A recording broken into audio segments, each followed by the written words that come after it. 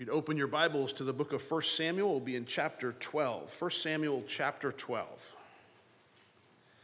When we left off last time, Samuel and the people, King Saul, they were essentially having a celebration. Up in chapter 11, verse 14, Samuel said to the people, Come on, let's go up to Gilgal and let's renew the kingdom there. So all the people went to Gilgal, and they made Saul king before the Lord in Gilgal, and they made sacrifices and peace offerings before the Lord, and Saul and all the men rejoiced greatly. So this celebration is taking place, and the celebration is a result of what Saul had accomplished for them. If you remember correctly from last time, Nahash, the Ammonite king, was pillaging the tribes over on the east side of the Jordan River, the tribe of Reuben, Gad, and half tribe of Manasseh, and he was doing something really ruthless to them, really mean to them. Remember what he was doing? He was poking out their right eye. He was taking all the men and gouging out their right eye, and he came up to Jabesh Gilead, and he basically surrounded Jabesh Gilead, and the people said, well, can we make a deal with you? And they said, no, the only deal is you're going to come out, and we're going to poke out your right eye. And the people of Jabesh Gilead said, well, wait a minute. Give us a week. Let us send out some people and see if we can get some help from our brothers, from the fellow tribes of Israel. Well, they gave them that week, and we thought, well, that's kind of a dumb thing to do as a military strategy. But remember, Jabesh Gilead was the only tribe who didn't help the rest of Israel when there was a civil war going on earlier. So it was almost like the idea that, go ahead, go ask anybody you want. Nobody's going to come to your aid. You didn't help them. Do you really think they're going to help you? Well, word comes to where Saul is. He's coming in from the field. He hears the word, and it's just bothered. The Spirit of the Lord comes upon him. He's just moved to take action. He cuts up the ox. He sends it all out. He gathers the troops. They head down to Jabesh Gilead, and they wipe out Nahash and his people there. And as a result of that, this celebration is taking place. And Samuel sees it, hey, let's give this country back to the Lord. Let's give this nation back to the Lord. Let's go on up. Let's go to Gilgal, and we'll renew the kingdom there. So in the midst of this celebration, in the midst of this excitement, in the midst of this joy, this emotional uprising, if you will, we walk right into chapter 12. And Samuel says to all Israel, indeed, I have heeded your voice in all that you said to me, and have made a king over you. And now here he is, the king, walking before you. And I am old and gray-headed, and look, my sons are with you. I have walked before you from my childhood to this day. Here I am. So here comes Samuel in the midst of the celebration. He goes, hey, I've done for you guys what you've asked. You've wanted a king. Here he is. Here's King Saul, head and shoulders taller than everybody else, good-looking man. This is the guy that you wanted. He's given you victory, and here I stand, a gray-haired man, an older man. And what we're going to see tonight is Samuel's kind of turning over the kingdom to King Saul, to Saul here, but he's not going to let the Israelites forget their transgression. Because you remember what their transgression was, and it's important to keep it into context. Their transgression was that they weren't supposed to have a king. The name Israel means governed by God. But they came a point where they said, well, we want a king like everybody else. We want a king. And Samuel went to the Lord and said, Lord, what do I do? And the Lord said, give him a king. Go give him a king. So this is what Samuel's saying. You asked for a king, you've got a king. And as he stands before him, he declares, here is the king. But he also says about himself, I'm old, I'm gray-headed.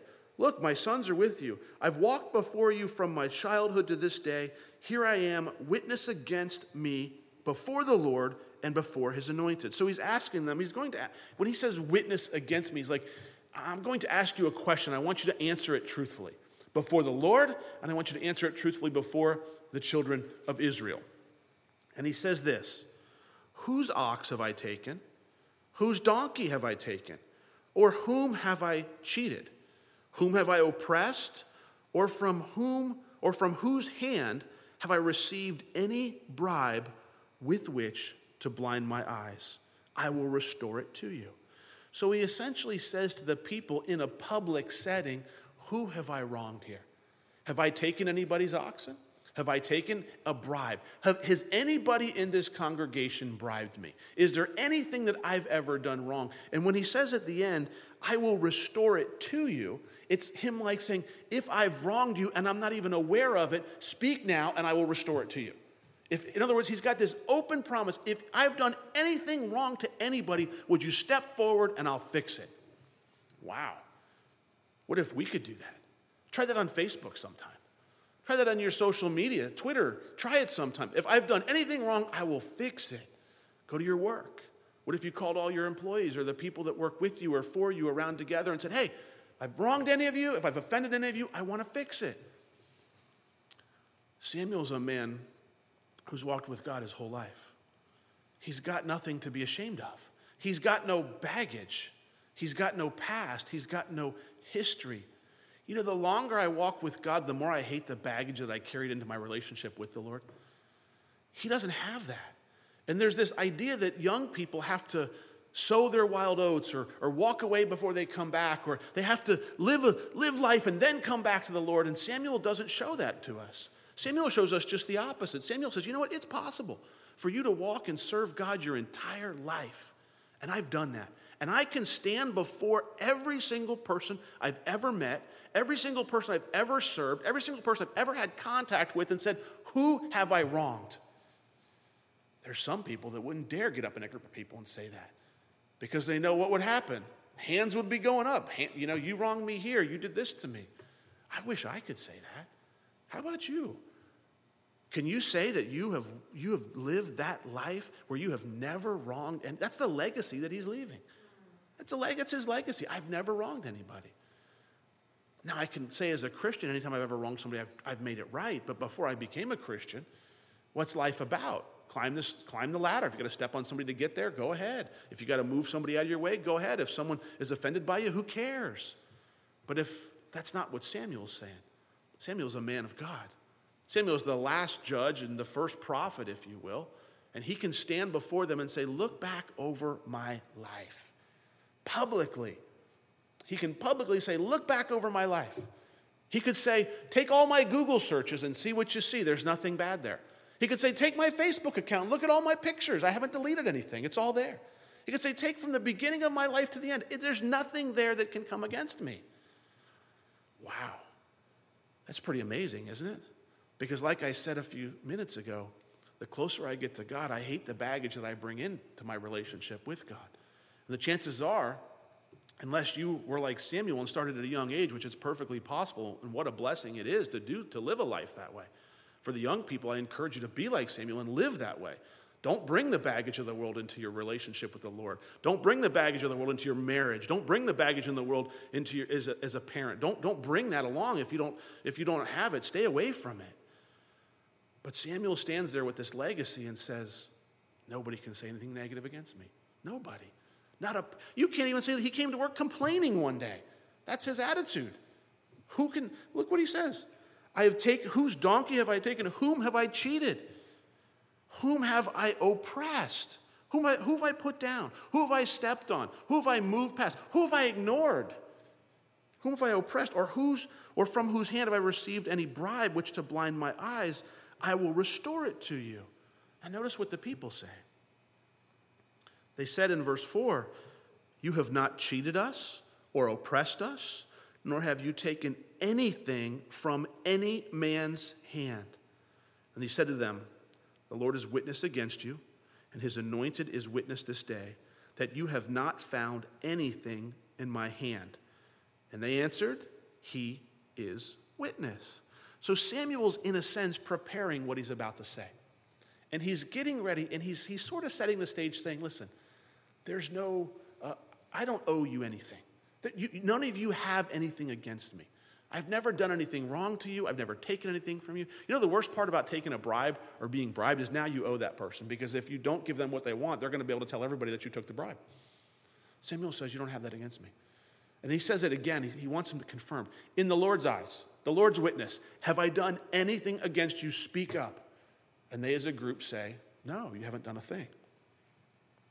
Samuel has been faithful his whole life to the Lord and to the people. He's been faithful to the Lord and to the people.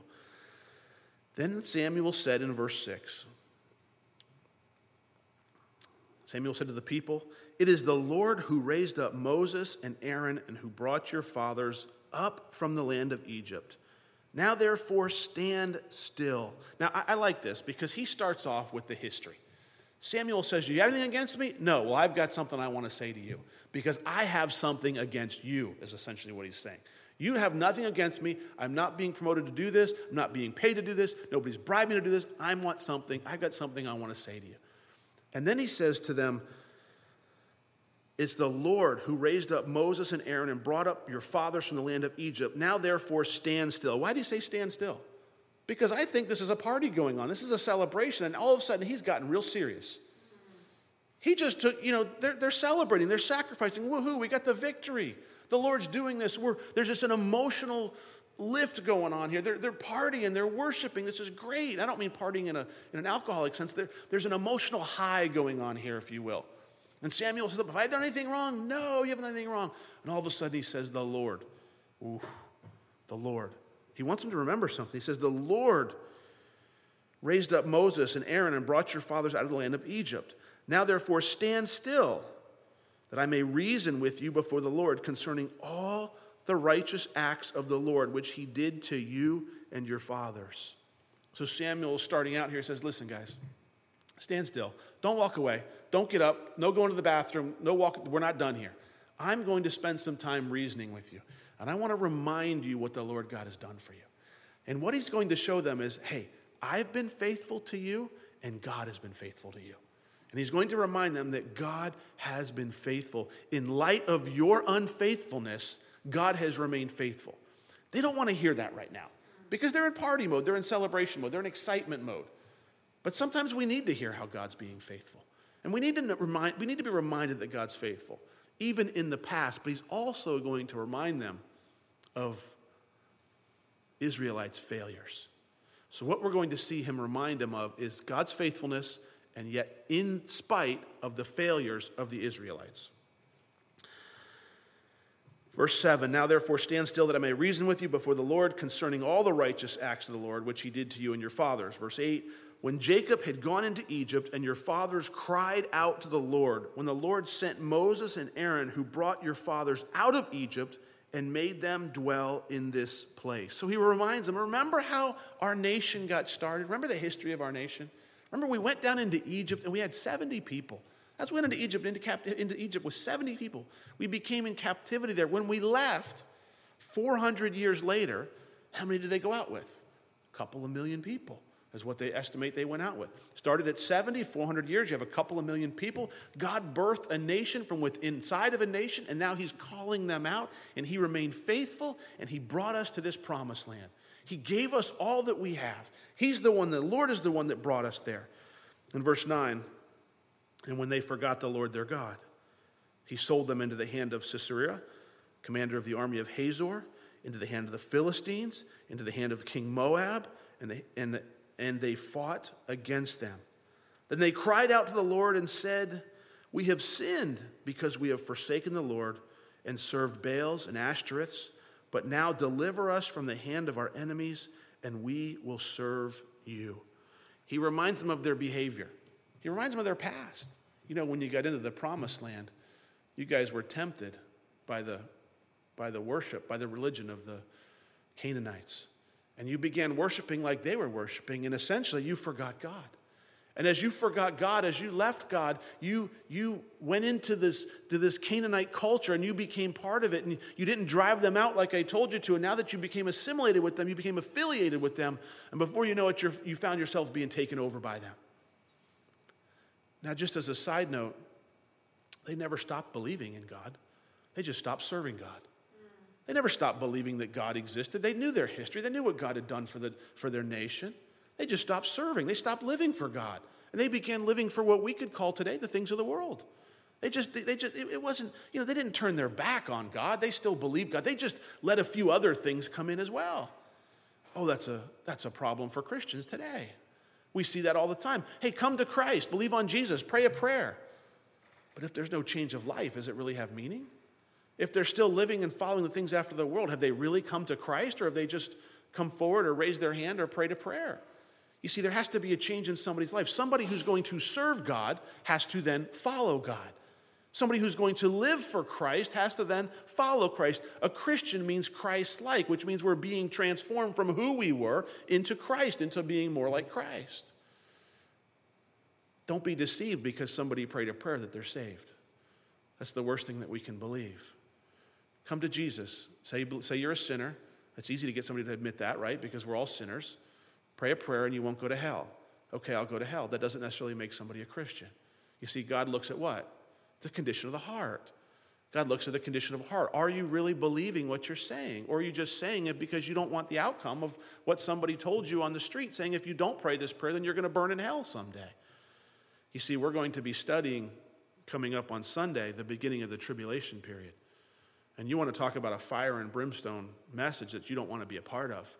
You're going to see it from chapter 6 all the way to chapter 19.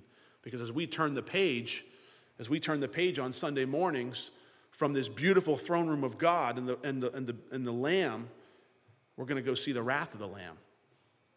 And that will put literally the fear of God in somebody. But if their heart doesn't change, if they really don't change their life, there's really nothing happening at all.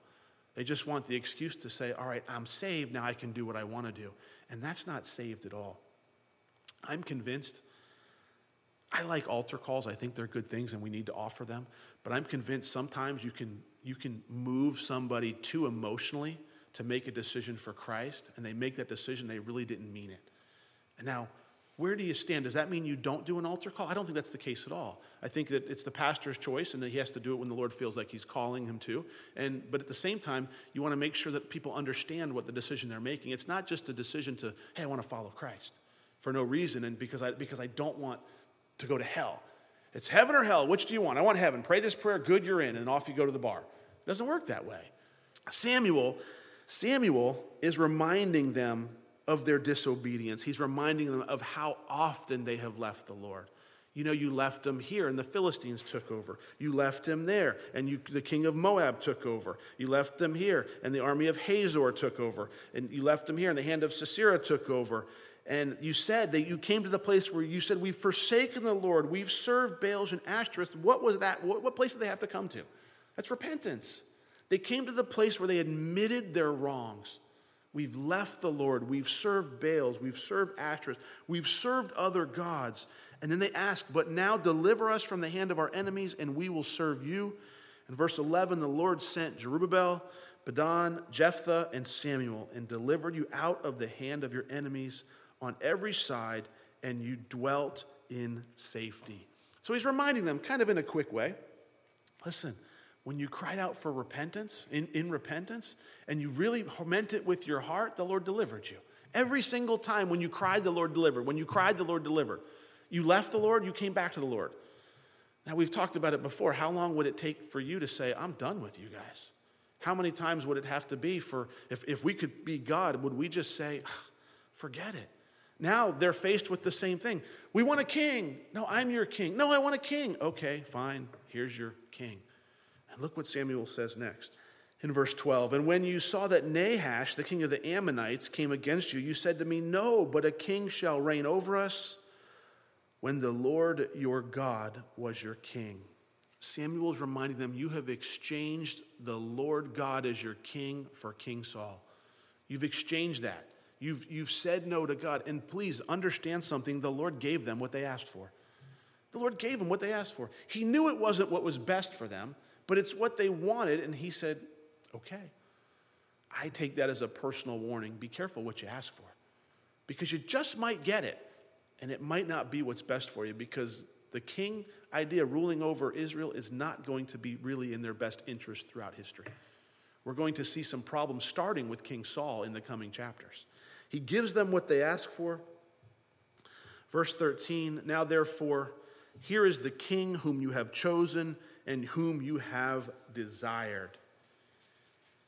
And take note, the Lord has set a king over you. So Samuel is emceeing this gathering, if you will, and he says, here is your king that you have asked for. And what do you think the crowd did? Woo! That's the thing. Well, that they're probably cheering and celebrating. Why? Because he was just victorious in battle. He just relieved them from the oppression of King Nahash. So they're probably cheering. And look what he says next. The Lord has set a king over you. You have a king because the Lord has given you what you asked for. You haven't, and it's this idea or this concept where it really is kind of mind-boggling that I could ask the Lord for something. The Lord would give it to me, even though it's not what's good for me, because but he's not done working with me. That's what I want you to get out of this. They ask for a king. The Lord knows it's not what's best for them, but he's going to give them the king, but he doesn't do it in a way where he says, here's your king, fine, I'll see you later. The Lord says, I'm going to pick a certain king. I got one in mind. I'm going to pick a king for you, and I'm going to put him over you. Because this is the king that you want. You want a tall king. You want a handsome king. You want a king that can take you into battle. This is the king that you want. So I'm going to put your king in front of you first. I'm going to give you that king that you want. Verse 14. The Lord has set a king over you. If you fear the Lord and serve him and obey his voice and do not rebel against the commandment of the Lord, then both you and the king who reigns over you will continue following the Lord your God. So he's not done with them, but Samuel also gives them a warning here. He says there's a warning here. It's the same thing. Just like you're supposed to follow God, you're supposed to continue following God. He says it very clearly. If you fear the Lord, which means if you honor the Lord, if you respect the Lord, the fear of God is a healthy thing. There has to be this reverence for God, or there has to be this, the Bible calls it a fear of the Lord. And it doesn't mean like you're cowering in a corner, but certainly it leads in that direction where we need to have this healthy reverence for who God is. We don't just take for granted. Sometimes we'll say, oh, it's Big Papa. He's my dad. Well, he is, but please understand that and while we can relate to him personally, don't ever sacrifice the reverence or the fear of the Lord and bring him down to your level. You're always trying to get to his level. He's not coming down to your level.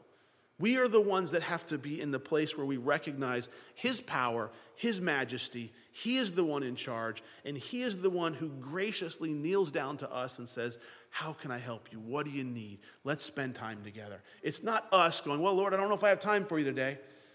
It's we're coming up to him. He's not necessarily bending down to our level. You understand what I mean by that? We need to keep that healthy reverence, that healthy fear of the Lord. And Samuel says this, if you fear the Lord, and what else does he say? And you serve him and obey his voice. Samuel says, I want you to fear the Lord, I want you to serve the Lord, and I want you to obey him, obey the voice of the Lord. That word for serve means to till, to work, to toil, to accomplish. It means I am doing something for God. I'm literally working for him. I'm serving him. It's not this idea of God serving me. God's not doing what I want. Lord, I really want to do this. Would you come alongside me and bless this? No, the idea is I'm serving the Lord. We need to be people who say, God, what do you want me to do? How can I serve you? What is it? Where do you want me to go? How do you want me to act, or how do you want me to behave? And then it says obey him. Obeying God means when I hear something in the Word about my life that I change it. When the voice of the Lord speaks to my heart and says, hey, don't do this anymore, I do it. If you're not obeying, then you're not fulfilling this. It's important that we have obedience in our life. God doesn't give us suggestions. He gives us commands. When God says something to you very specifically, hey, I want this to stop in your life, and you go, well, maybe next week. That's disobedience. I tell my kids, delayed obedience is disobedience, right? It's you flat out going, no, I'm not going to do it. It's as simple as that. Who's God in your life? Is it him? So when he says do something, you say, yes, Lord. There's a healthy fear there, knowing what's coming if you don't obey. Well, what's coming if we don't obey, Rob? Well, let's read. And do not rebel against the commandment of the Lord, then both you and the king who reigns over you will continue following the Lord. If you do obey, you continue following. If you don't, look at verse 15. However, if you do not obey the voice of the Lord, but rebel against the commandment of the Lord, then the hand of the Lord will be against you as it was against your fathers. Wait a minute.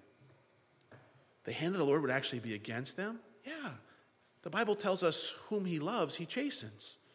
Whom he loves, he chastens. If we live in disobedience to the Lord, and we don't live in a fear of the Lord, and we don't live, if we want to elevate ourselves as Lord, do we really believe that the hand of the Lord is against me?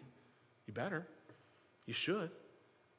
Because if you're not responding, it is against you. Not in a way where he's mad at you, in a way where he's directing you to respond. You see, he wants to bring you into obedience. He wants to bring you into fellowship. But the hand of the Lord against me, what would that be like? That would be one problem after another. That would be things aren't going right. That would be a disaster. I don't want that to happen, do you? Well, how do I keep it from happening? Obey. Serve. Place him as God in your life. Do what he tells you to do. It's real simple. But wait a minute, Rob. What does it look like in today's culture? What about the people that we would call carnal Christians? Well, they profess a faith in Jesus Christ, but they're following the things of the world. How does it work? Listen, it works in everybody's life individually. God's working with you individually, and he knows what you need most. He is working with you so specifically, so intricately, so personally, that he knows exactly what it is you need to get you where you need to be. And he's going to bring that chastening, he's going to bring that discipline, he's going to allow those things to happen, not so that he can get some kind of fulfillment or joy out of it, but so he can bring you into his will, because he knows that his will is the best thing for you. That's the whole heart behind it. When we have to chasten children, we have to tell kids no, we have to require to deal with their disobedience. Why do we do that as a parent? Because we know their disobedience is going to lead them someplace they don't want to go. We know that if we don't take care of selfishness, what's going to happen? I'm going to raise selfish kids. If I don't take care of things in my children's life, if I don't teach my children not to cross the road without looking both ways, what's going to happen? They're going to get in splat. They're going to get run over by a car because they're going to run out and not look someday. Am I being mean or a bad parent by making those choices? Of course not. I'm doing what's best for my children. God's the same way. The things that he allows in our life, he's trying to chasten us. He's trying to bring us into more fellowship with him, bring us onto the plan. Think about this for a second. Think about you being a parent. And you say, I've got this plan laid out for my kids. Their whole life, I've got it planned out. I've got it orchestrated. It's going to go wonderful. There might be some difficulties for some lessons for them to learn along the way. We're going to throw some of that in. But at the end of the life, they're going to look back and go, wow, this was incredible. And you have the ability to make all these things happen, incredible things and whatever it is. And then your son or your daughter goes, well, I don't want to go that way. I want to go over here. No. I planned this out. I planned it this way. And this is better for you. No, I want to go over here. I got a guy over here. The little girl says, I want to go date this guy. No, I've got a better guy for you. I have one over here for you. I already picked. No, I don't want him. I want this one. And they continually rebel as a dad. What do you think? You're like, come on. The love is still there. You still want a fellowship, but you're just thinking you're missing out on the best opportunity for you because I've already planned it out. Our life as Christians is the exact same way. It's already planned out before us. When the Lord says, hey, don't go there. The Lord says, I really need you to stop thinking that way. I really need you to stop behaving that way. I really need you to, I've pointed this sin out in your life, and I really want you to stop it so that you can move back onto my path. The longer we delay, the longer we're away. Why would we delay any longer? Well, Lord, I'm working on that. Is there really anything to work? Is there really a decision to be made? But we stupidly, including myself sometimes, go after the wrong path and think, well, that's just dumb. You see, he told them very clearly, fear the Lord, serve him, obey his voice, do not rebel against the commandment of the Lord. And you and the king who reigns over you will continue following the Lord your God. The moment you do any one of those things, you're no longer following God. When God is leading in this direction and you don't go, you're not following. If God is leading in this direction and you go that direction, you're not following. Listen, as Christians, the Lord can be saying, all right, I'm doing this, and we're going this way, and you go, well, I'm going to stay right here for a little bit. You're not following. You're stopped. You're parked. You're in park. God says, I'm going over here. Let's go. Come on. And you're going, no, not yet. Well, who's leading the show there? You are. When God says, hey, listen, I take this seriously. If you'll do what I tell you to do, you will be blessed incredibly. You will be incredibly blessed. I don't mean financially. You'll be blessed. However, if you do not obey the voice of the Lord, but you rebel, that's what teenagers do, right? Rebel against the commandment of their parents, the commandment of the Lord, then the hand of the Lord will be against you as it is against your fathers. I like the Lord spells it out for them. Samuel is reminding them, there's no tricks with God. Listen, if you follow me, you're going to be blessed. If you don't, my hand's going to be against you. I'm going to be forced to have the hand of the Lord against you, all in an effort to bring you back to following. That's the goal.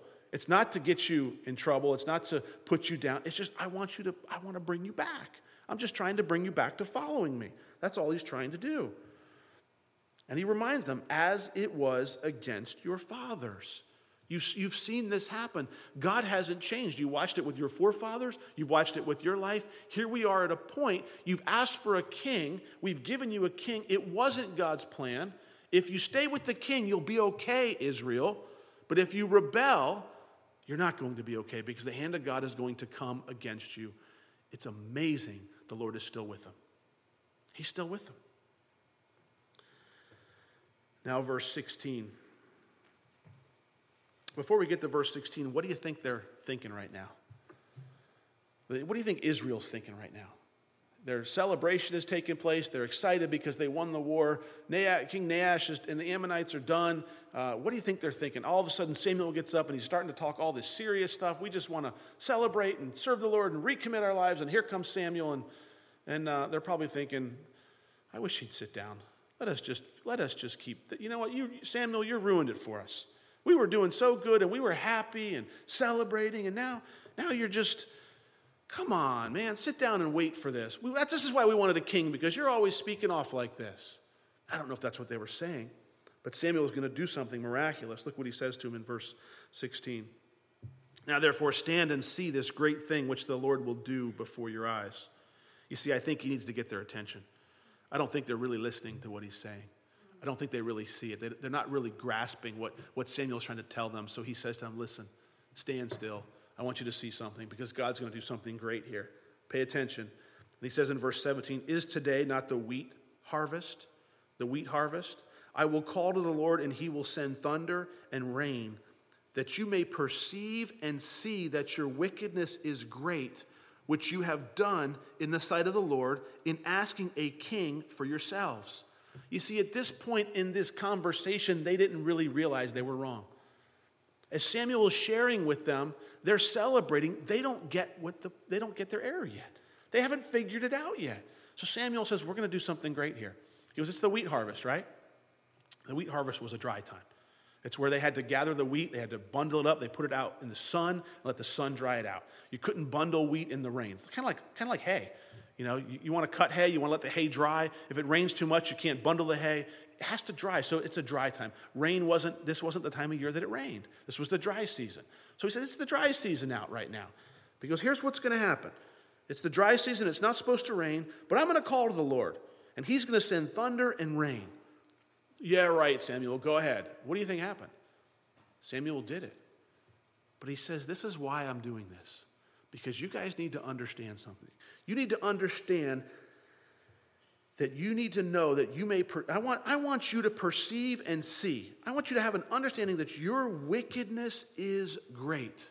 You see, you're celebrating with the Lord in your victory. Your emotions are high, and you've forgotten your wickedness. You've forgotten your sin. And I don't want you to forget your sin in your celebration. I want you to remember, I want you to know how great your sin is. And what is that sin specifically? He says, that you may perceive and see that your wickedness is great, which you've done in the sight of the Lord. And here's what it is. In asking a king for yourselves. Samuel says, I want you guys to know, and I'm going to ask God to bring rain right now so that you will know that you have sinned against God in asking for a king. Whew, that's pretty serious. So Samuel in verse 18 calls to the Lord, and the Lord sent thunder and rain that day, and all the people feared the Lord and Samuel. You see, up until this point, they hadn't got it. They didn't realize it. They were just doing what they wanted to do. We want a king like everybody else. There's a lot of rationalization, a lot of justification going on in their life. Everybody else is doing it. Why do we have to be different? Everybody else is living this way. Everybody else is doing this. Why do we have to be different? As Christians, we're called to be different. Our lives shouldn't look like the rest of the world. Our life should not look like the rest of the world. As a matter of fact, somebody should have the ability to go into your text messages. Somebody should have the ability to listen to your conversation. Somebody should have the ability to look at your home, look in your bedroom, see what's important to you, see where you spend your time. And there should be evidence there to convict you of being a Christian. Think about it that way. If I wanted to convict you of being a Christian, could I find the evidence? Could anybody find the evidence? Or when we looked at your text messages, we looked at your conversations, we heard what was being said, we heard what you were talking about, we heard what you were searching on the internet, we found all this stuff out about you as a whole, not the little part of you that you want us to see. When we could see all of you, would we see devotion to God? Would we see Bible time? What would we see in your life? Please understand, we're not perfect. But would there be any evidence of being a Christian? How much of it would be there? Or would it be a 50-50 thing?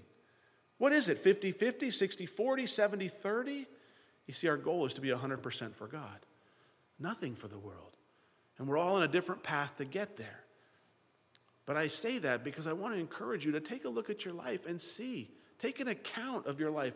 Where am I spending my time? What am I doing? TV's not bad. You can watch a little TV once in a while. But is what you're watching, are you engaged in watching sin? Or are you engaged in watching something that really is just neutral? Some things are profitable, some things are neutral, and some things are detrimental. What is it? Take that into account for our lives. Lord, what are we watching? What are we listening to? Where are we putting our minds? What are we thinking about? What if we could view somebody's mind? We had a way of telling what you thought about all day long. Would we find evidence you're thinking about the Lord? Would we find prayer without ceasing, like the Apostle Paul says?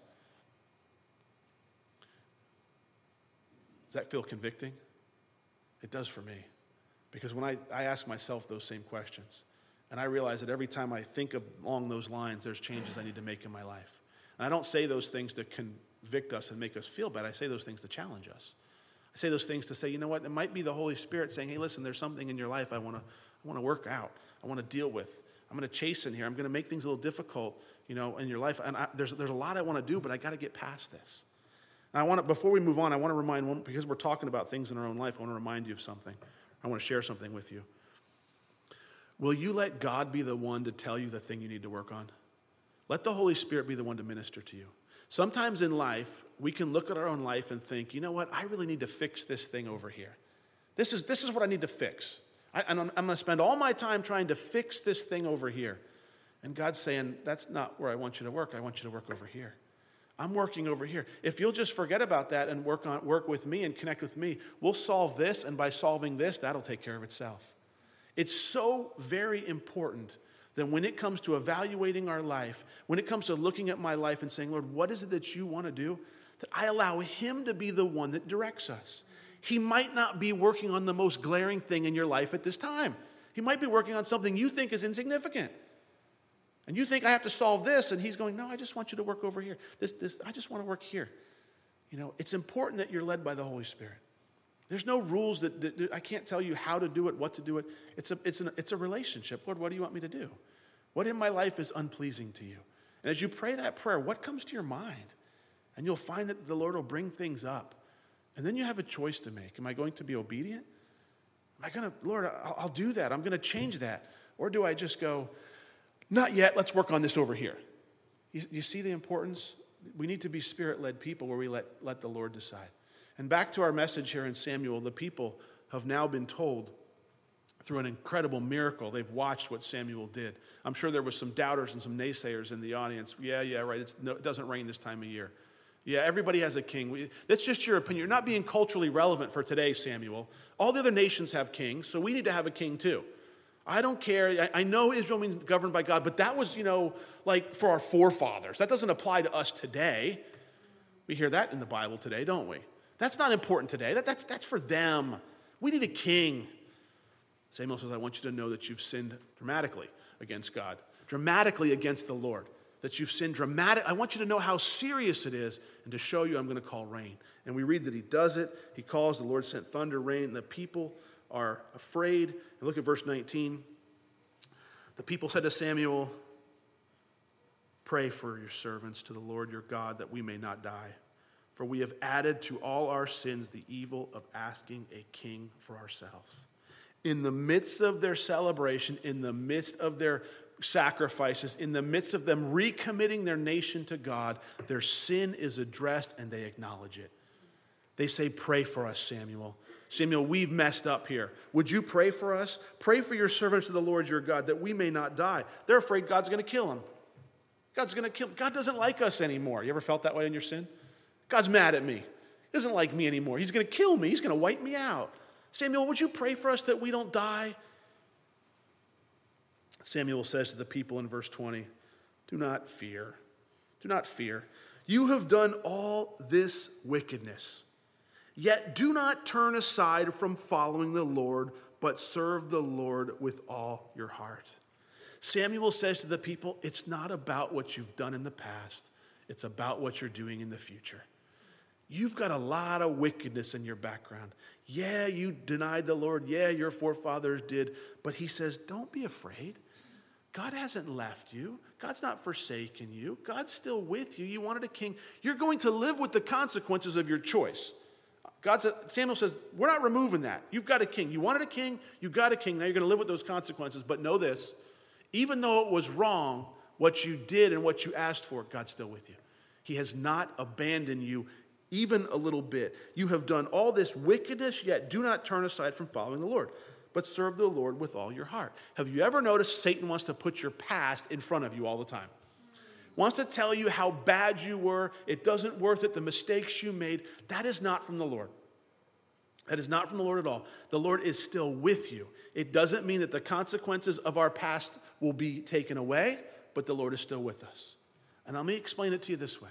Before you got saved, and I talked briefly about we carry the baggage of our past into our relationships. We carry the baggage of our past into our marriage. We carry the baggage of our past into the relationship with God.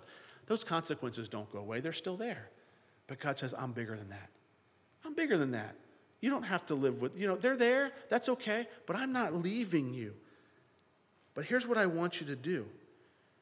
I want you to not turn aside from following the Lord, but serve the Lord with all your heart.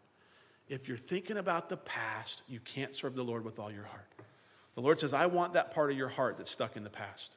I want that part of your heart that can't get over what you've done. I want that part of the heart that's still mad at yourself for doing that thing. I want that part of your heart. I want you to serve the Lord with all your heart.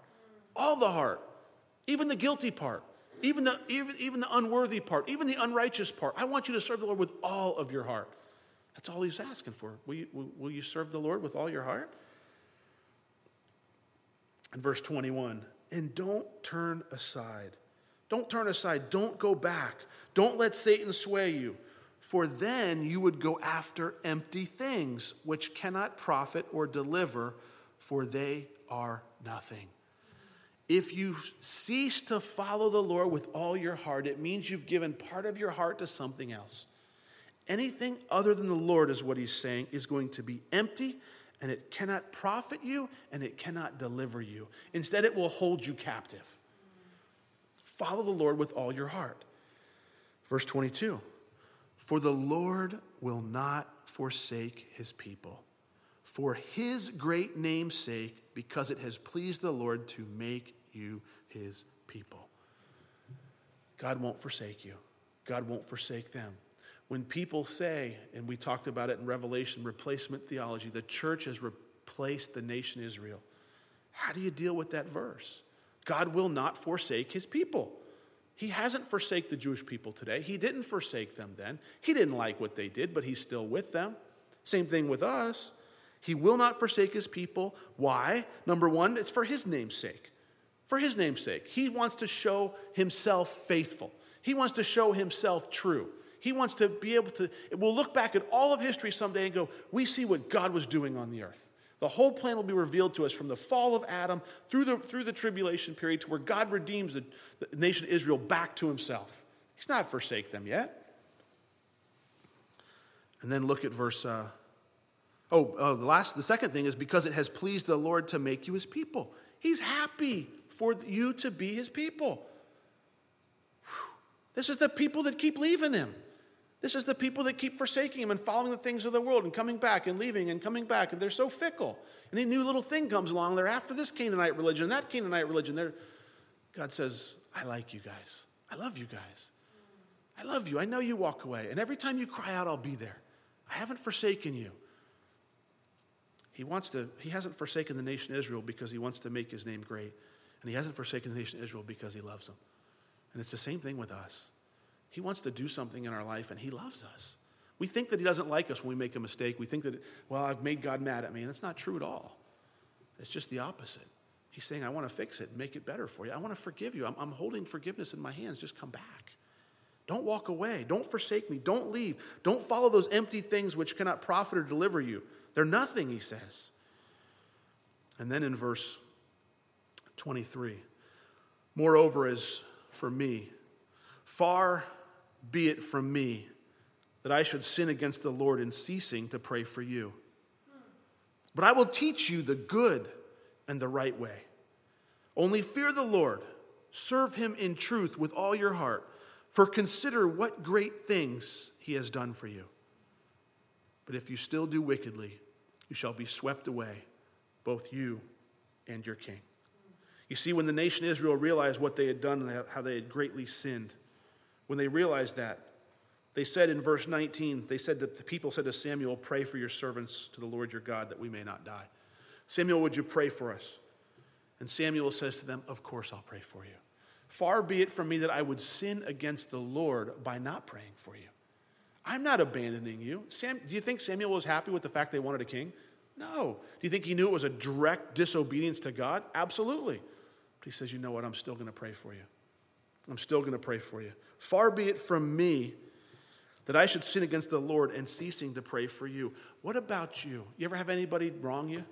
You ever have anybody treat you the wrong way? Can you pray for them? When someone does something wrong to you, someone hurts you,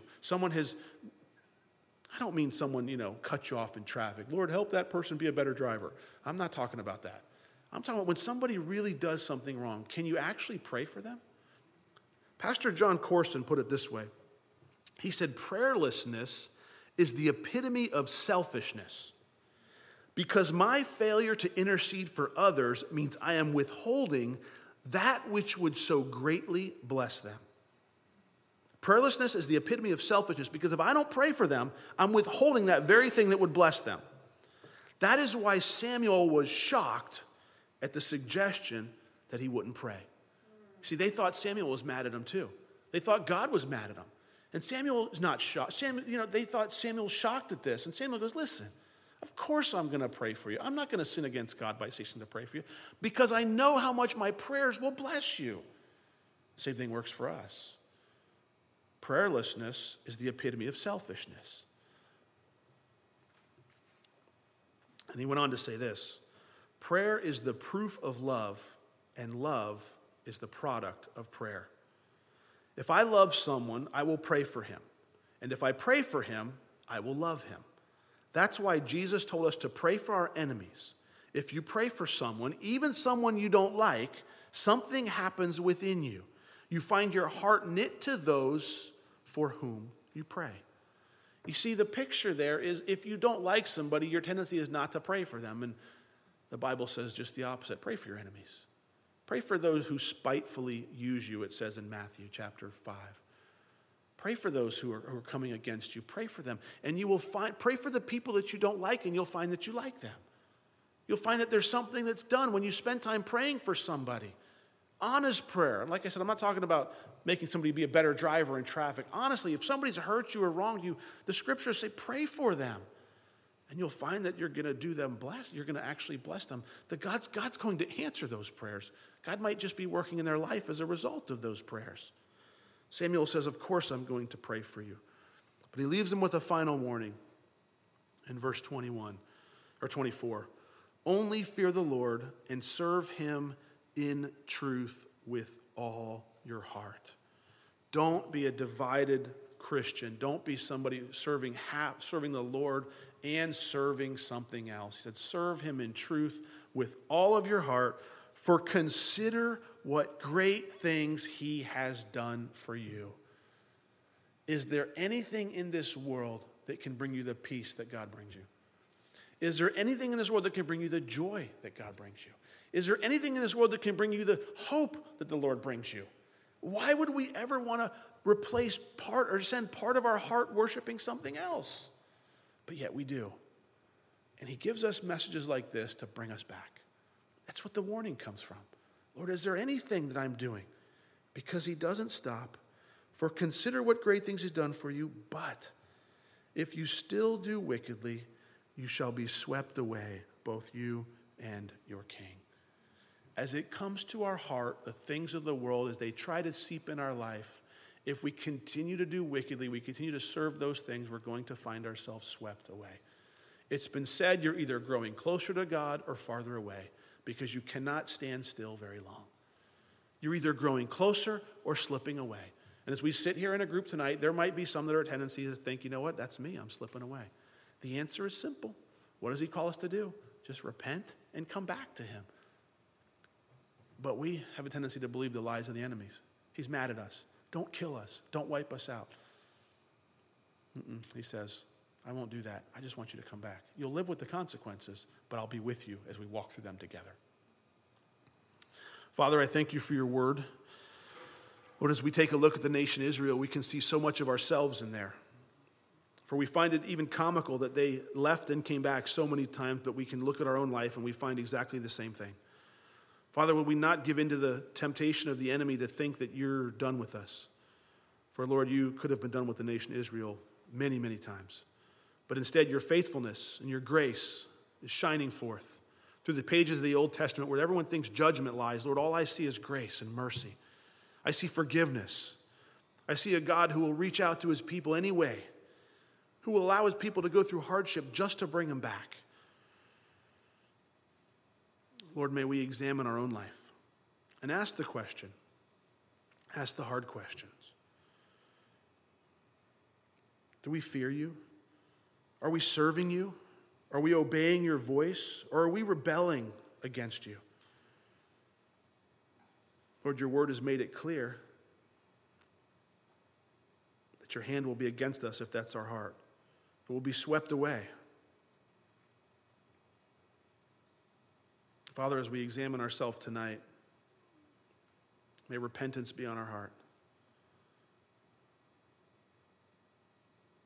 May we worship you for your grace and your mercy. May we know that you're not done with us, for your word promises he who has begun a good work in us will complete it in the day of Christ Jesus our Lord. Father, we're your work in progress. May you continue working. May we yield to the work that you're doing. May we not walk in disobedience, but in the light. In Jesus' name, amen.